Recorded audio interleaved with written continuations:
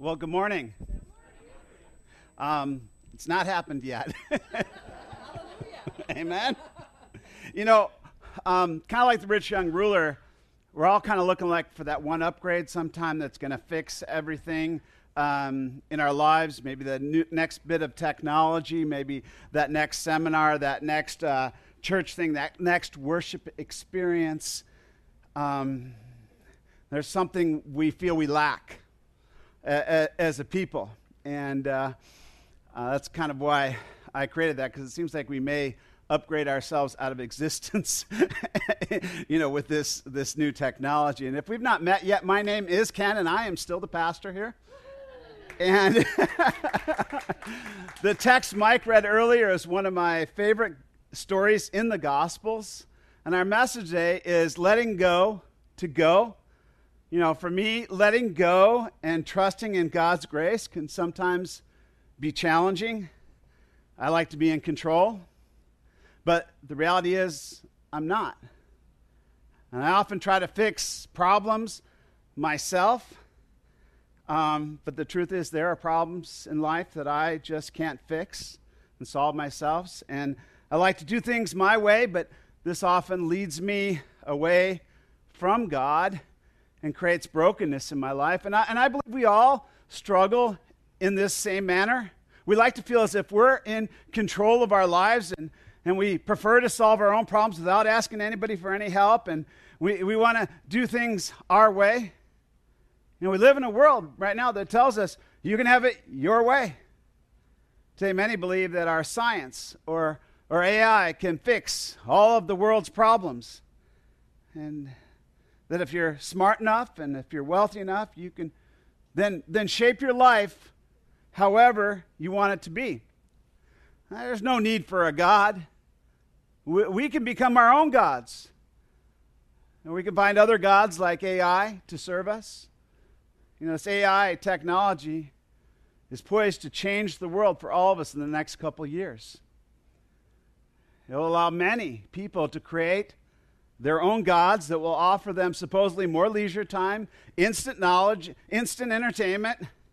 You want a conflict-free relationship? Just have an AI relationship with a robot that'll only say pleasant things to you all the time, never make any demands of you. You can even turn her off when you're watching the game, and you don't want to be disturbed. I must confess, early on in my marriage, I once tried to mute my wife with the TV remote. And when the swelling came down off of my eyes a week later, I realized that was a bad idea. Trying to perfect our world with AI gods might turn out, friends, to be a really bad idea. Right? As the video shows. True life, the life we truly desire, will not be found in perfecting our technology to keep us healthier and wealthier and entertained. Our human effort alone does not work, because we'll keep trying to create to fix our problems and create new problems as we solve those existing problems. Companies are aiming to replace inefficient employees for ones that can work 24/7 and don't talk back and don't require a salary. And so if what they're saying is true, and 50% of the workforce could be displaced. Companies are seeking ways for their profits to soar. They fix the problem of being profitable, but it creates another issue. Who's going to buy their products? Think about it. If all of our income goes away. People worry about a Terminator scenario with AI, where the robots take over and kill us all when they achieve consciousness. But the reality is we're likely to bring our own destruction way before that ever happens. Our need to be our own gods in control of our lives and our world will lead to chaos as we try so hard to perfect ourselves and make our own utopia here.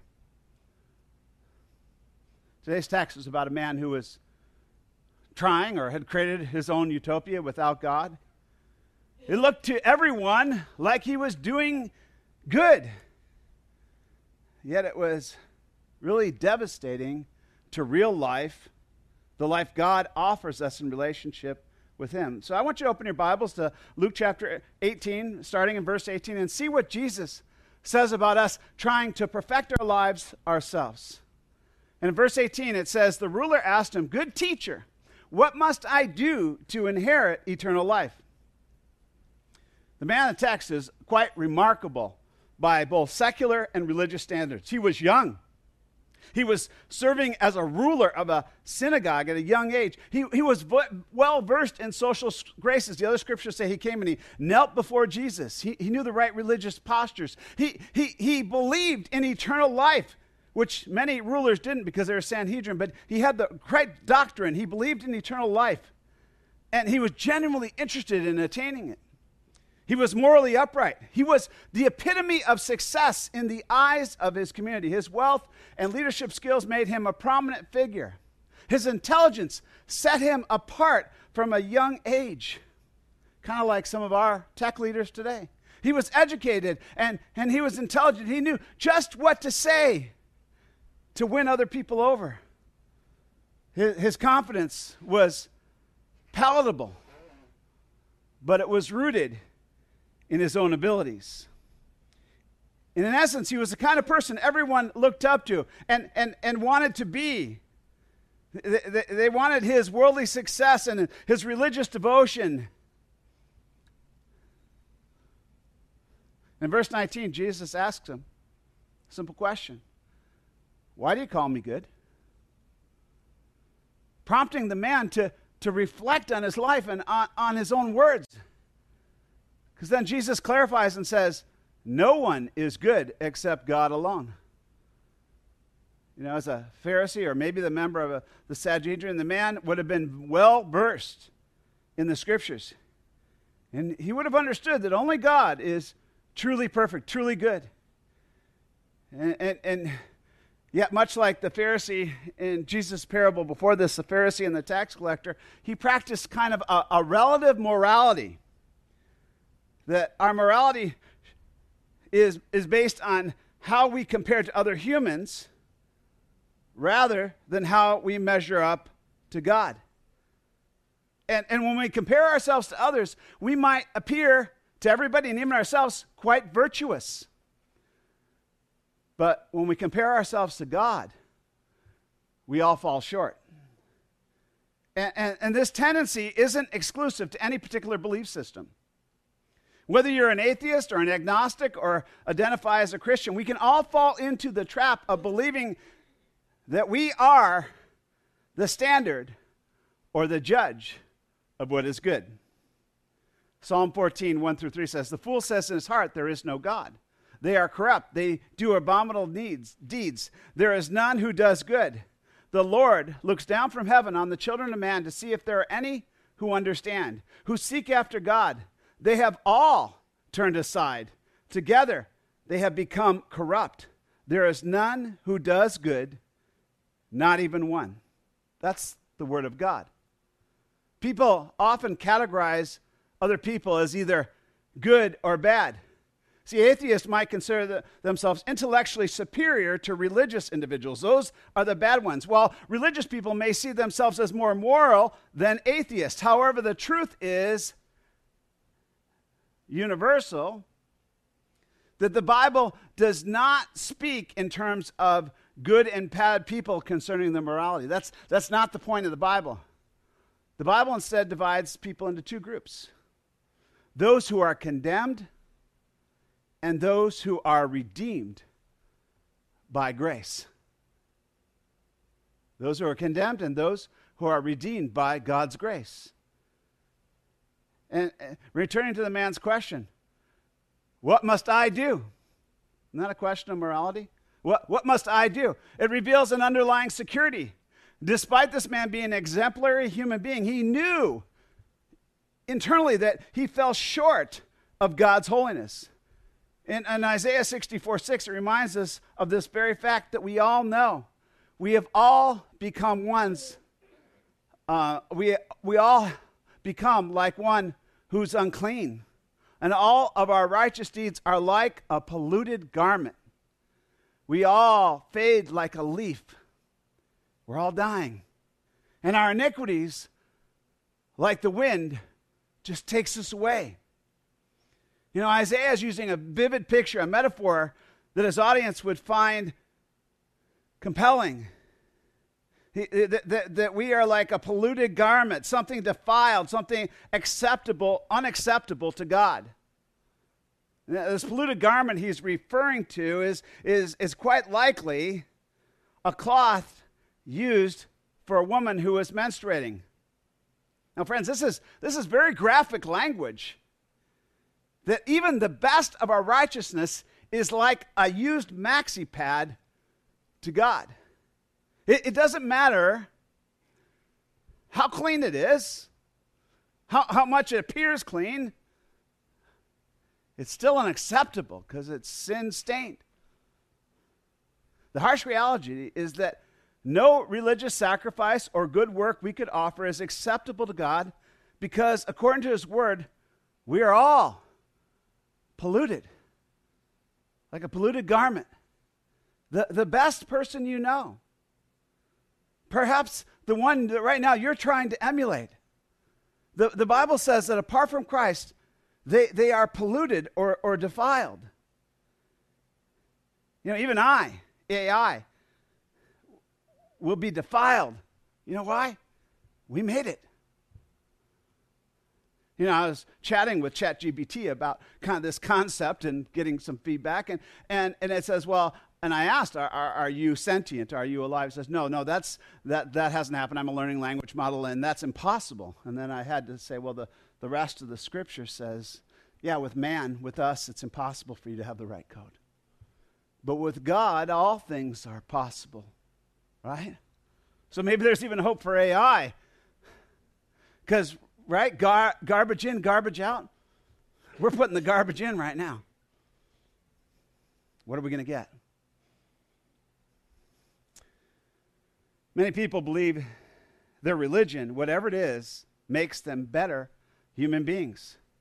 And while it might make them better in some ways, they're still not acceptable to God.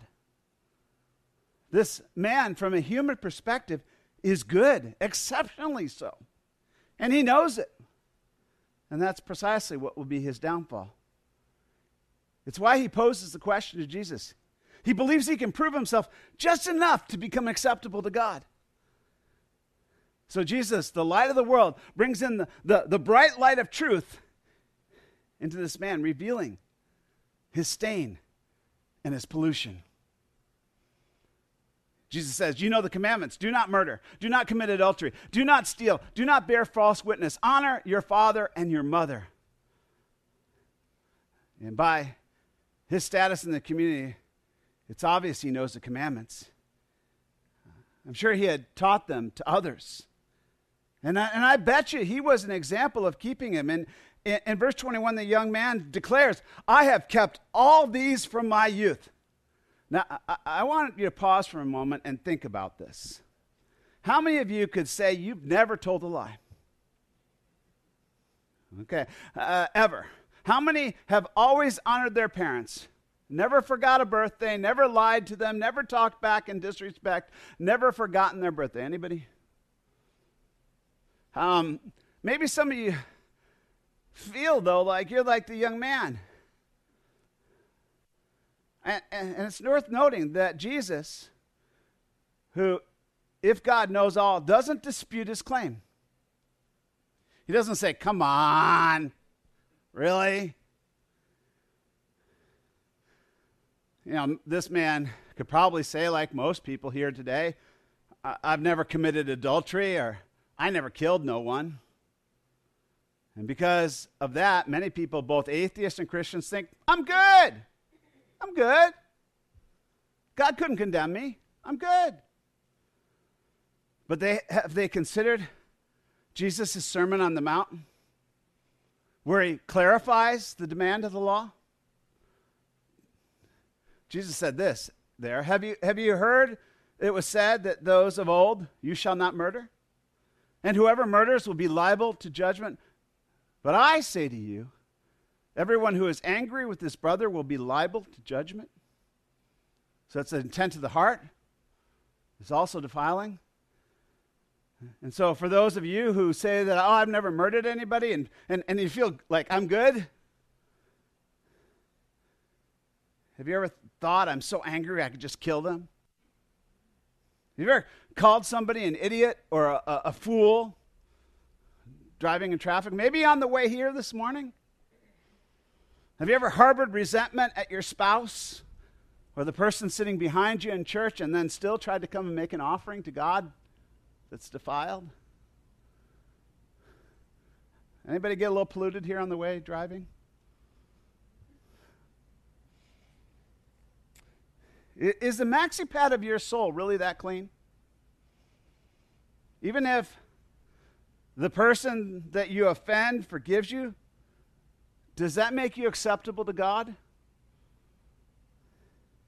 And for those that believe that they've never committed adultery, did you catch this part of Jesus' sermon in Matthew 5? You have heard it said, you shall not commit adultery. But I say to you that everyone who looks at a woman with lustful intent has already committed adultery with her in his heart. Oh, sure, you've never slept with someone else's spouse. But have you ever fantasized about that romantic lead in the Netflix rom-com that you're watching? Have you ever watched a bit of pornography and wished your partner could do some of those things? Is your sexual partner someone you're not biblically married to? And if that's not the case, do you watch a lot of sexual content on TV? Let me put that another way. Do you watch TV?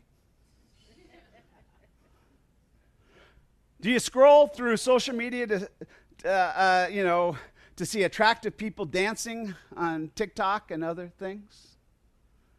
Could it be that your eyes and your mind are a bit polluted, making you a stained maxi pad to God? Verse 21 is my favorite verse. And Jesus, looking at him, loved him. Now, that's actually not in the Luke version. That's in the Mark version. But I had to throw it in. How can a holy God who knows everything about this man look upon him with love? Scripture tells us, you who are of pure eyes than to see evil and cannot look at wrong, why do you idly look at traitors and remain silent when the wicked swallows up the man more righteous than he?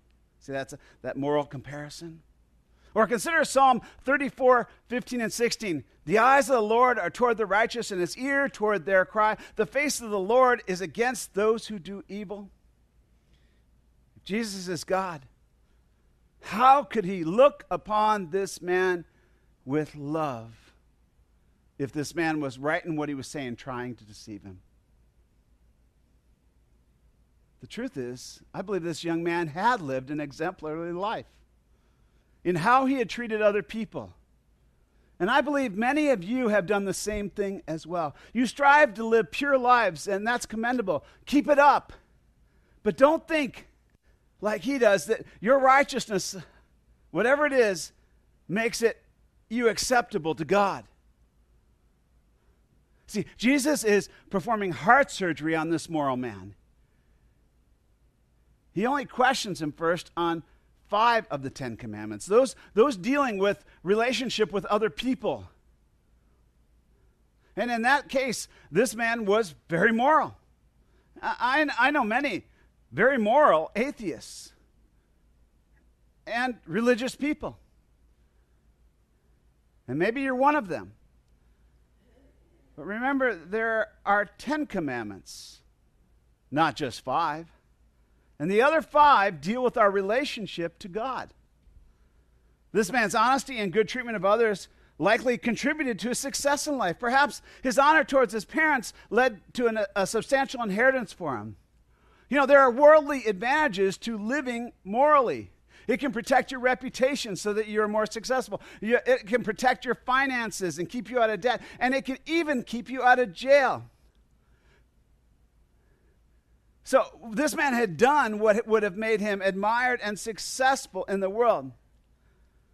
But after Jesus looked at him with love, Jesus said, one thing you still lack. And even though God loved this young man, who was a pretty moral human being, he still lacked one thing. There was an imperfection, one drop of blood on his maxi pad. And that drop of blood defiled him completely. Jesus delivers a blow to this young man who thought he had it all together, who believed he was just one good deed away from entering the kingdom of God. Jesus looks at him and says, sell all that you have and distribute to the poor, and you will have treasures in heaven, and then come follow me. Yes, he was moral. He was religious. He was financially responsible. He was even a leader among men. No one could find fault with him in any of that. But he had another issue. He had an idol. The first commandment in Exodus 20 states, you shall have no other God before me. This man was religious. He was a ruler of a synagogue. He even taught that God comes first in your life. But where was his heart? We see now. But when he heard these things, he became very sad, for he was extremely rich. Why was he sad? Not because he felt guilty, friends, but because he realized he had another God more important to him than the Lord. He had broken the first and most important commandment of all. And that was all despite his religious appearance and good doctrine and financial success. He really worshiped his own achievement. And faced with giving up his wealth, he realized he had also broken the second commandment. You shall not make for yourself a carved image and bow down and worship it. The coins, maybe even in his money bag there, bearing Caesar's name, were an image that had become his idol. It didn't matter that he looked at it and said all the right things on Sabbath. What he truly had been obeying was his money and his success.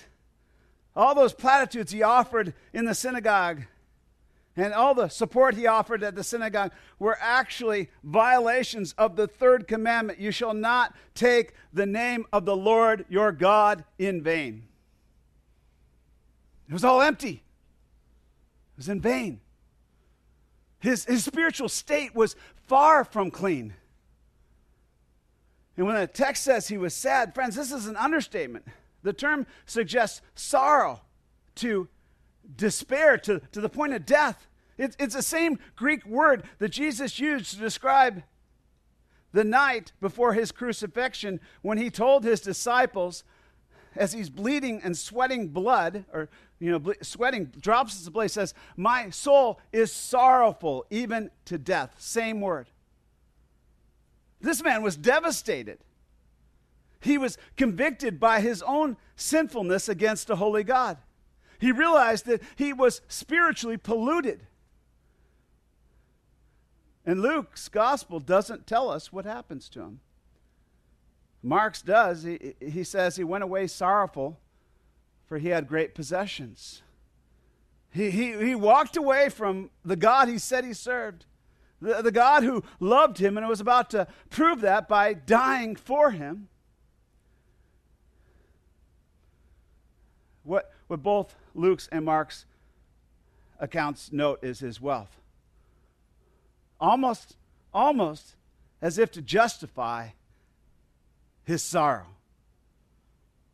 Like, well, of course he's sorrowful. Of course he had an excuse. He had a big 401k. He had invested in all the blue chip stock. He had a really big job at the synagogue. How could he follow Jesus? I mean, I understand. He makes so much more per hour than all those riffraff disciples of Jesus. How could he follow him? Now, in Luke's version, the focus is not on whether the man walked away or not. That's not the focus. The focus is on the effect on the other disciples that witnessed this exchange. It's like Jesus only highlighted the man's sadness to reveal the man's idolatrous and defiled heart. not only just to him, but to everyone in the room. This man had made a bad investment of his life, the life that God had given him. He was focused on temporal things, not on the eternal. And because of it, he would be bankrupt for all eternity if his heart would not change. It was right, friends. It was good that his heart was sad.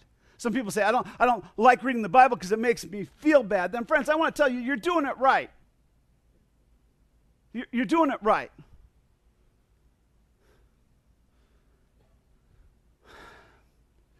This man had no justification to feel other than sad. James, Jesus' brother, said this, "Come now, you rich, weep and howl for the miseries that are coming upon you. Your riches have rotted, and your garments are moth-eaten. Your gold and silver have corroded, and their corrosion will be evidence against you, and you will eat your flesh like fire. You have laid up treasure in the last days."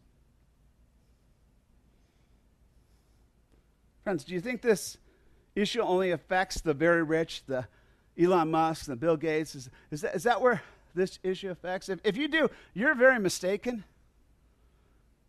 The man's wealthy, yes, but the wealth was not his problem. His problem was where his heart was, what he truly worshiped. Worship isn't about singing songs, friends. It's about obedience to what we trust, what we really trust. And our money says on it, "In God we trust." But many of us trust that money more than we trust God. And we fall into idolatry and become spiritually defiled because of that. And Jesus, seeing the man's sadness, said, "How difficult is it for those who have wealth to enter the kingdom of God? For it is easier for a camel to go through the eye of a needle than for a rich person to enter the kingdom of God." And the disciples, they're all shocked by Jesus' word. But friends, that's because materialism is a universal issue, a cancer that's growing in every church. Think you're not materialistic? Do you get anxious when the cost of living rises? Isn't our God still in control? Doesn't his word say, "Rejoice"? Again, I say, rejoice. "Let your reasonableness be evident to all. The Lord is at hand." Isn't God still in control? The Bible tells us to rejoice. And if you're not, what are you really worshiping? Do you fret when your 401k shrinks? If so, who's your God? Seems like your heart might be polluted by an idol. You might argue, "I'm just being practical, Pastor Ken. Have you seen the price of groceries?" I know. I've eaten. Probably more than I should. I also haven't had a raise since before the pandemic, I think. Right? Like many of us. But if you can't be content with what God has provided you, what are you worshiping? What are we worshiping? The Apostle Paul said, "And my God will supply every need of yours according to his riches in glory in Christ Jesus." See, Paul learned to be content in any situation. So if we're worshiping the same God, so can we. Friends, you don't have to be rich to have an idolatrous heart. Our hearts are idol factories. Consider what Jesus is offering to this man. Not loss, but gain. Eternal life. What's that worth? A close relationship with the Almighty on a daily basis. A God who can create something from absolutely nothing. Create the whole universe that way. Why are we worried about $100 or even $1 billion in comparison with knowing him? One thing that keeps this man from God's kingdom, or the thing that keeps this man from God's kingdom, wasn't some heinous crime. He wasn't a mass murder. He wasn't a school shooter. He wasn't, all the things that we think are a heinous crime. Friends, it was his idolatrous heart that made him unacceptable to God. And friends, that's a lesson to all of us. And those who heard it said, then who can be saved? Maybe you're thinking that. Who can be saved? Because everyone else there, those that weren't successful or wealthy or beautiful, realized they were in trouble. In their culture, a wealthy man like this was considered favored by God. And they saw no fault in him at all. He was moral. He was a good leader. He was accomplished at a young age. His future was so bright, he had to wear shades. He only lacked one thing, while many of them knew they lacked much, much more. Some there were not as morally upright. They had harbored hatred in their hearts towards other people. They had cheated on their spouses. They were estranged from their parents. They were not even talking to them. Yet they rationalized it. And, they said, oh, I haven't killed nobody. I'm okay with God. I work hard. That should count for something. But when they heard Jesus' word, they were devastated. Absolutely devastated. If it was hard for a rich moral man, then for them it would seem impossible. And they cry out, who can be saved? So now Jesus had everyone's attention. Everybody in the room's attention, which was his aim. And I hope he has your attention today too.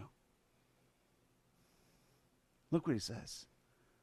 But he said, what is impossible with man, what is impossible with man is possible with God. Friends, it's not about being rich or poor. It's about where your heart is. In the next chapter, we'll meet a man, a tax collector, that everyone would say is destined for hell because his sins were so culturally offensive. But when this tax collector repents and he meets Jesus, he's saying, behold, Lord, half of my goods I give to the poor. And if I've defrauded anyone of anything, I restore it fourfold. And he does this before Jesus even asks him to. This same tax collector is a very wealthy man as well. He willingly declares the intention of his heart. He's so eager to worship this God that he runs without dignity and climbs up a sycamore tree to see what he could see. Spent too much time in children's ministry. But anyways, he calls Jesus Lord, while the rich man merely calls him good teacher. Friends, there's a world of difference between seeing Jesus as a great teacher who can make you successful and who can improve you a little, and recognizing him as the God who created you and can reshape you. Huge difference. The former might help you acquire more idols in your life, but the latter grants you eternal life through his grace. Yes, it's hard for a rich man or any man or woman to enter heaven. But friends, it's not impossible. Why? Because with God, all things are possible. He can give you a new heart, one that worships and obeys him, one that's not tainted by covetousness, the want for more that leads to sin. Today, friends, we all fall short. We're all tainted. We're all camels, friends, that can't make it through this tiny needle. Theologians try to do funny things like there was this gate in Jerusalem where the camel would get on his knees and try to shuffle, and it was hard. That's not what Jesus is talking about. He's giving a ridiculous example, a big camel. Like, you're not a tall person, so could you fit through the eye of a needle? No. It's obvious, right? It's obvious what Jesus is saying. It's impossible. But friends, with God, all things are possible for those who believe, those who truly worship and trust in God over the idols of this world. And Peter said, see, We have left our homes and followed you.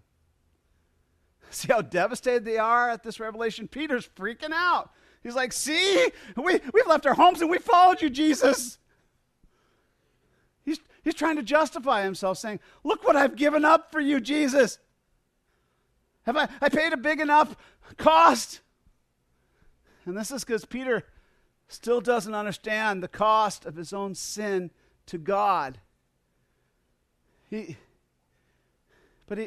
other thing about Peter is he's not tied to the things of this world. Because when he had his best and most profitable day fishing with Jesus, and Jesus told him, do not fear and follow me, he did it. He gave up his business. He gave up the fish, and immediately he followed him. That's faith. That's faith in the right God and not in an idol. He didn't depart from God. Instead, in the presence of God, he understood how polluted he was, and he asked for God to depart from him. In Luke 5, he's recorded as saying, he fell down at Jesus' face, saying, depart from me, for I am a sinful man, O Lord. He understood his pollution. If we realize that only God is good, we will understand that we are polluted rags that are dependent completely upon him for our salvation. And Jesus reassures all of those following, saying, truly, I say to you, there's no one who has left house or wife or brother or parent or children for the sake of the kingdom of God who will not receive many times more in this time and in the age to come eternal life. And so Jesus is reassuring his followers about his love for them, that he looks upon them with love. And because of that, he's going to make them clean. Because when things got tough, they didn't walk away. Now, it's not about the sacrifices they made for him. It's that they believe in the guarantee of the Father's goodness to them. Even though that they are polluted rags, by faith in his goodness, they trust that they will be made clean. You got to be really committed to believe that. I do. I look at my sinfulness. Lord, how are you going to do it? How are you going to get me through that eye of the needle? Those desperate moments, just like when I am confronted that it's more than one thing, how are you going to do it? You have to believe that he's ultimately good enough to do it, and leave your idols and follow him. The idol could be your house, it could be your wife, it could be your brother, it could be your parents, it could be even your children. See, good idols, the things that most people consider good, that can keep you from trusting and following him. You could fear that you could possibly lose their affection because you are committed to serving and following him and his gospel. But he's saying if you have that kind of faith, you will receive more than you can imagine in this life and in the next. This is a warning that is saying that following him takes a total commitment. Believing in Jesus is not just a one thing you lack, and if you added a little religion, a little good works, you're fine. That kind of faith, or what I call being a fan in Jesus, will not save you. What did Jesus say in Luke 9 about the commitment to following him? If anyone would come after me, let him deny himself and take up his cross daily and follow me. For whoever would save his life will lose it, but whoever loses his life for my sake will save it. You can't hold on to your life and the idols of this world and me at the same time. The success and the money don't fit through that eye of the needle. You need to surrender your idols to follow Jesus. It's a narrow gate. Nothing is going through but you. You better not be holding on to material things as the things you trust in. And friends, this is not a call to communism.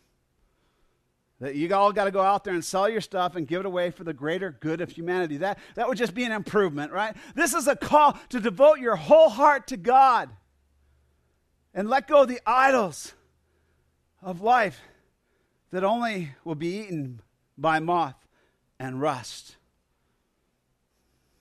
No matter how beautiful they were when you bought them. Jesus is our guide. He gave it all to obey his Father's will. He sweated blood over it. Giving up his life made him sad. He mourned it. But he said to his Father, "Not my will, but yours be done." And he was beaten and he was mocked, and yet he still walked obediently to his death on a cross. And Jesus was innocent. He was not a polluted garment. There was no sin in him. But his innocence cleansed us. And we defiled him with our sin. And the proof is he died. An immortal being died because our sin stained him from God. And that's why he called out on the cross, "God, God, my God, why have you forsaken me?" Because God could no longer look upon his own son because of our sin upon him. But because of who he was, even the grave could not defile him for long. On the third day, he walked out alive again and forever. And he is the one who said through the prophet Isaiah, "Come now, let us reason together, says the Lord. Though your sins are like scarlet, they shall be white as snow." Today, friends, I fear that there are a lot of rich young rulers in the church today, trusting in the wrong thing for eternal life. I see very few like Peter, admitting that they are polluted and repenting and turning and following him, no matter what the cost is. Jesus doesn't really own their time or their money. Just let AI look at their calendar and their checkbook. See, those are offerings they make unto themselves, unto their fears, instead of following him. They're religious. They sing songs. They even lead worship and lead in church.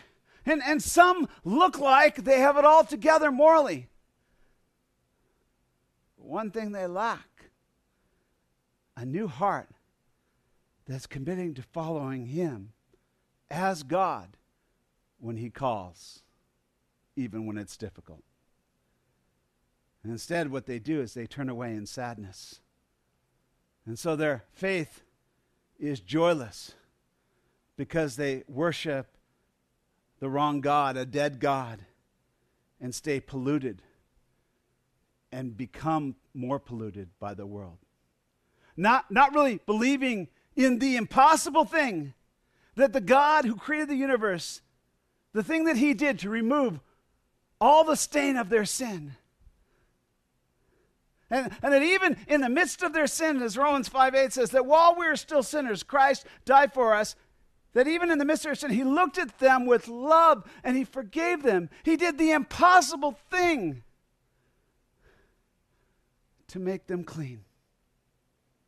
Friends, today, are you ready to repent? To admit the truth of your pollution? That you're lacking at least one thing? No matter how cleaned up you look to everybody else here? If so, then turn and follow him. Obey him and his words, because he has the words to eternal life, and be clean.